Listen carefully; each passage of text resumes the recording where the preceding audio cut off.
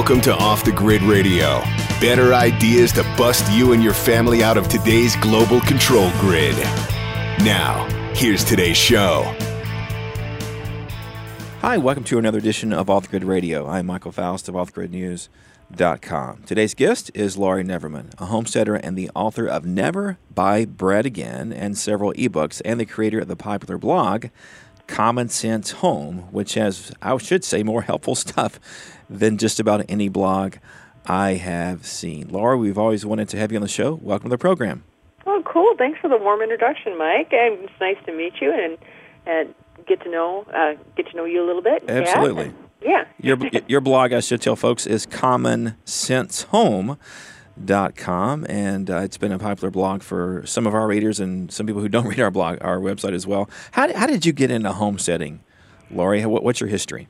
Well, I was raised on a small dairy farm in northwest Wisconsin, so I started out in the country, and then I had the big dreams and whatnot, went off to college and studied math and physics and engineering and got my degrees in those subjects and ended up working in a solar plant, and then decided after all that, we were in the suburbs, that I just really wanted to get back to my roots. And so we bought our 35 acres out in the country, built our dream house, and then, everything's kind of built on that from there. There's always more projects going on. You know, it's great to have the opportunity to keep learning, and then decided to share what we were doing with others, and thus was born the website. And so, it's becoming a way of life, and we enjoy it a lot and like sharing it. Tell us a little bit about we don't want to just talk just about your homestead, but tell us a little bit about your homestead. You have 35 acres. So what type of livestock do you have, and what do you do there? Well, we've got 35 acres out in the country. We're about half an hour from the bigger metropolitan areas, and when I say bigger, it's not like west or east coast bigger. It's only around 250,000. Where Green Bay is. Maybe folks are more familiar with that. Green Bay Packers. Absolutely. We're about half an hour away from there, and near Door County, Wisconsin, which is another more well-known area. Mm-hmm. We've got the 35 acres. 25 of that we rent out to a nearby organic farmer, so that's kept in variety of crops. The remaining 10 is rolling hills with some wetland areas. So we've got a small pond that we put in last year, and we're working to develop around that to create a microclimate and do a little climate buffering because we get a lot of wind here. And one of the first things we planted was windbreak trees, but we figure with a little extra thermal mass from the water, that'll help with that. And so outside, we're working to develop permaculture plantings. We've got couple different orchards going, a variety of trees, shrubs, fruits, nuts, vines, brambles, all sorts of different things going on. Wow. We've also got a small attached greenhouse for seed starting. We've got a detached greenhouse that's attached to the outbuilding, which is a combination coop/garden shed. So it's growing into a little complex here for food growing and storage and so forth. Right now we have ducks, which you can catch sometimes on the website and on our Instagram account because we have a duck thing. The runners are hilarious. They're great for pest control, and they just started laying eggs, and so they're our garden buddies. And then inside the house is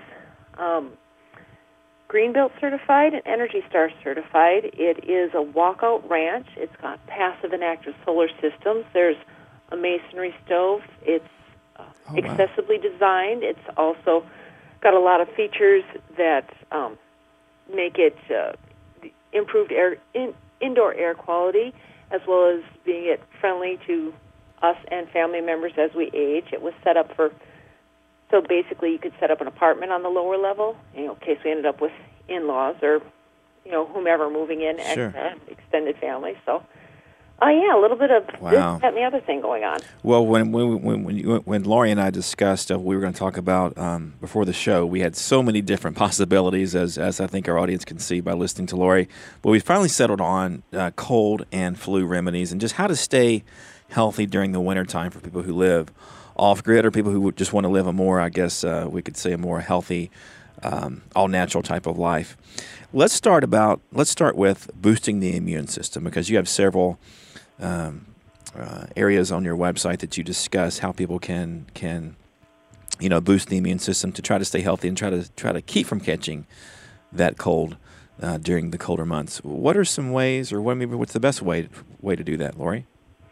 Well, like the old saying goes, that an ounce of prevention is worth a pound of cure. If you can catch it before you get it, you're so much better off. Yeah. But there's a number of different things. Like, obviously, that you always want to cover your basics: eat right, get enough sleep, wash your hands.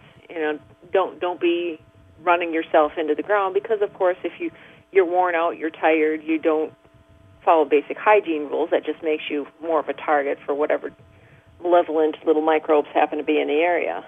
But beyond that, you can look at different types of supplements and live culture foods.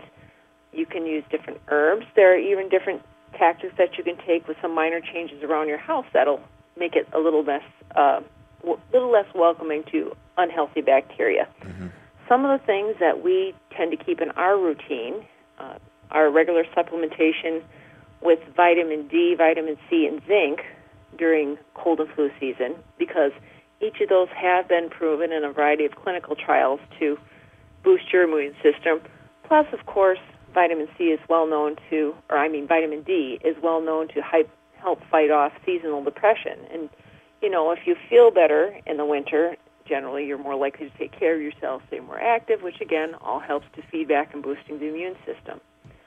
Another favorite of ours is elderberry syrup, and you really kind of have to be a little bit picky with your elderberry syrup, because unfortunately some of the brands in the grocery store that you might pick up maybe don't have all that much actual elderberry in them. Like so many of our foods on the shelf, I'm sure your listeners are familiar with. You flip it over, and it says one thing on the front, you flip it over in the back, and it's not necessarily what's on the front label. Right. But yeah, elderberry syrup is a big one. We do that in our household, and I don't know, how do you source your elderberries? Do you order them online? Do you get them locally? How do you get them, Lori? Well, we actually were lucky enough to go elderberry picking with a friend of ours whose mom, the mom has been around. She's the ultimate forager. She can find anything, anywhere. She's like, oh yeah, I know this great ketchup. So we went picking, and we actually were able to make up a bunch of juice that I've been using for my syrup. So that's really nice. But if I don't have fresh juice, there's a couple of places online where it's pretty easy to make the syrup with the dried berries or the fresh juice, whichever you have. And if you don't have the fresh juice, you can use home canned juice, or there are a couple of places online where you can order just straight elderberry juice. Mm-hmm. But you definitely, again, that's one of those things where you really want to read the label. I do have a post on the site that's, if somebody searches elderberry syrup on the site, there's a post with links to recommended sources for the dried berries and recommended sources for just the straight juice. So you've got a recipe on the website. Do you remember the ingredients of the elderberry syrup that you use? Yeah, it's really basic. There's basically just if you're starting with the dried elderberries, get your half a cup of dried elderberries, 2 cups of water, a cup of honey, a cinnamon stick, a few cloves, and a little bit of freshly grated ginger or a pinch of dried ginger, if you've got that handy. And then you just slow simmer it on the stove until you cook it, reduce the liquid down by about a half. Now, I've also seen other recipes. If you're trying to keep your honey goodness intact, you can cut your water back and just heat it through so it's mixed, so you're not overheating your honey. Obviously, if you're slow simmering it on the stove and cooking it down, your honey's probably not going to be raw honey anymore by the time you're done. But right. Depends what you're looking for. So, but mainly, just berries, water, a little sweetener, and some spices, because the cinnamon, the cloves, and the ginger are also antimicrobial on top of the benefits of the elderberry. So it's a nice combination. And I'm assuming, do you refrigerate it after you're done? Yeah, you can, store that for 2 to 3 weeks in the refrigerator. And what are you talking about, like a tablespoon or 2 a day? Or yeah, it depends. If you feel like you're being compromised or your immune system may be under assault more than normal, you can bump it up a little more than that. But otherwise, I'd say, a tablespoon or 2 per day. It's just a nice, go-to type thing. There are links to a couple studies where they checked various dosage and looked at different things, but, that's just a good rule of thumb. Gotcha. We are speaking with Lori Neverman. Lori, let's take a quick break. When we return, we'll continue our discussion with Lori. We'll talk about remedies for the cold, the cough, and maybe even the sore throat. We're speaking with Lori, and her website, by the way, is commonsensehome.com. We'll be right back.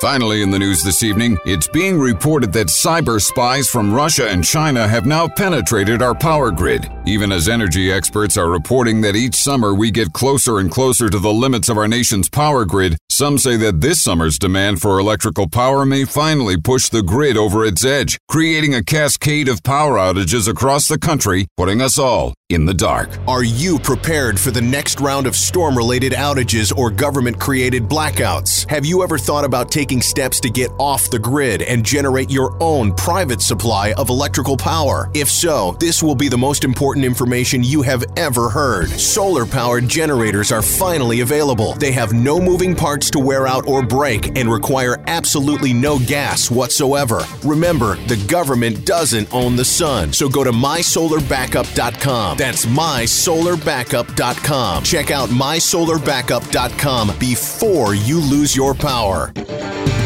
Off the Grid News, because you want a different paradigm.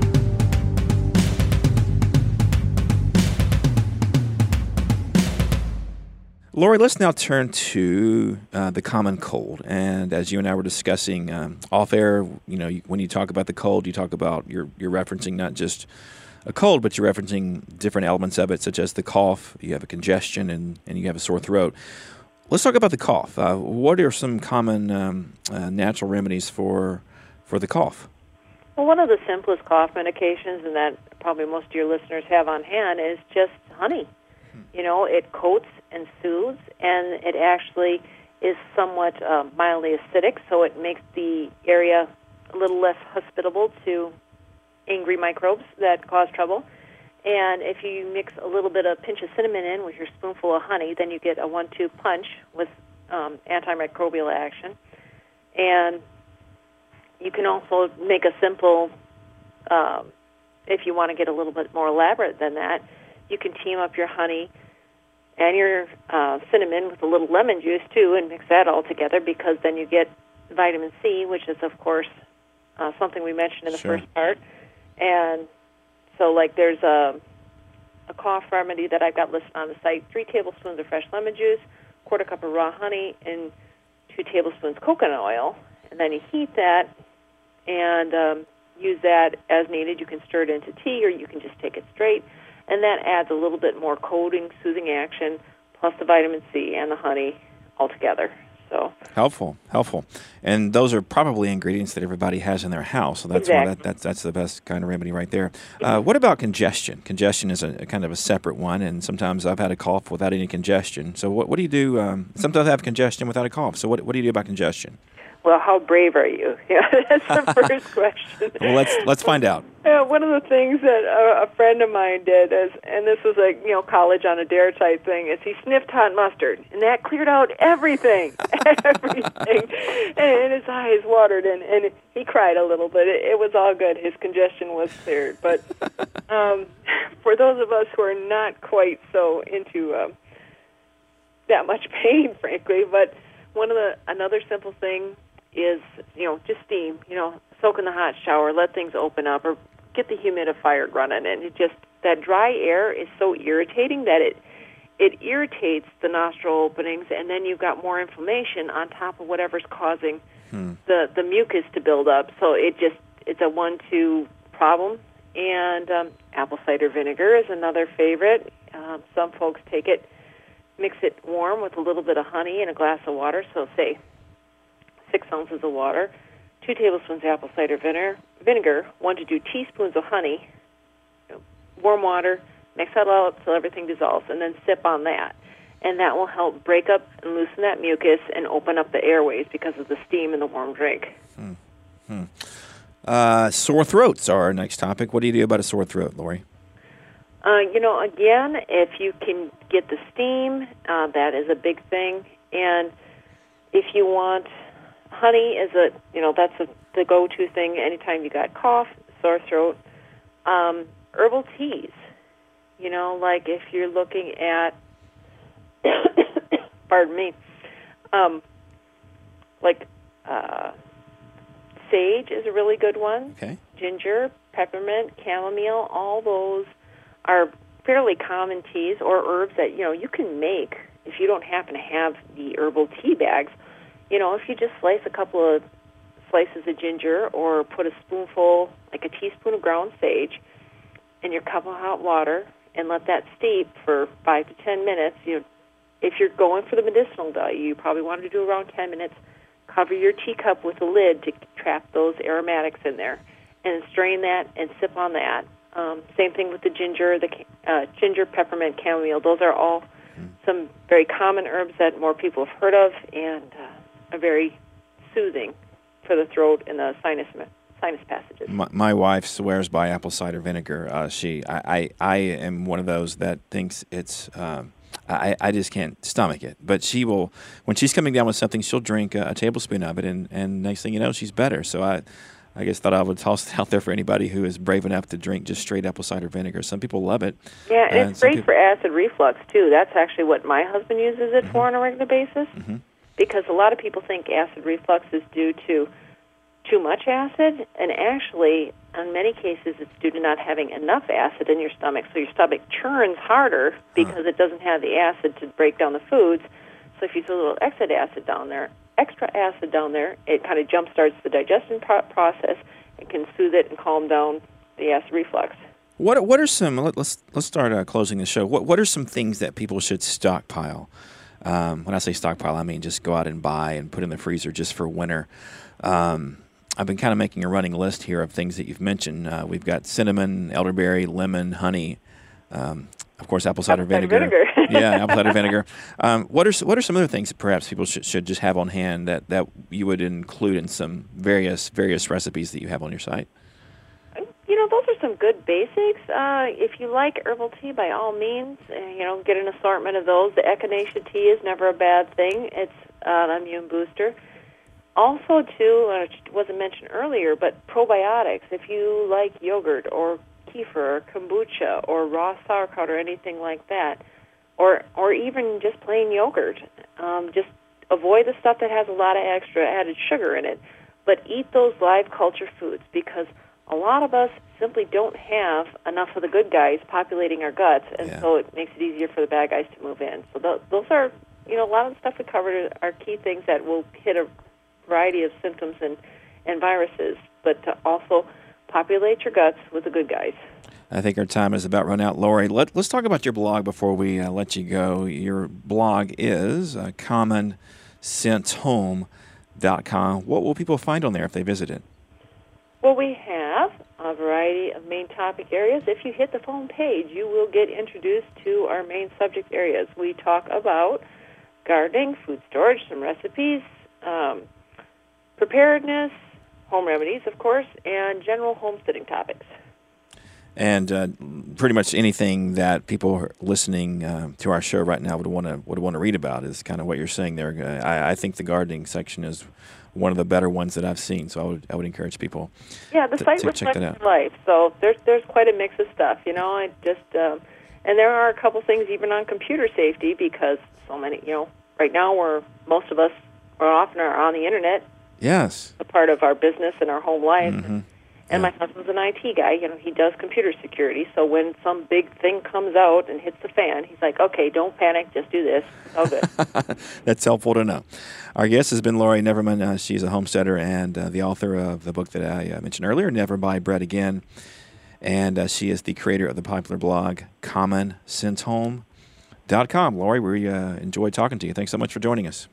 You're very welcome. As a reminder, our audience can visit our website, offthegridnews.com, which has a how-to section. People can learn everything from how to boost their efficiency and their wood stove to how to grow vegetables during winter. With engineer Gavin Wright, this has been Michael Faust. Please join us again next week for another edition of Off the Grid Radio.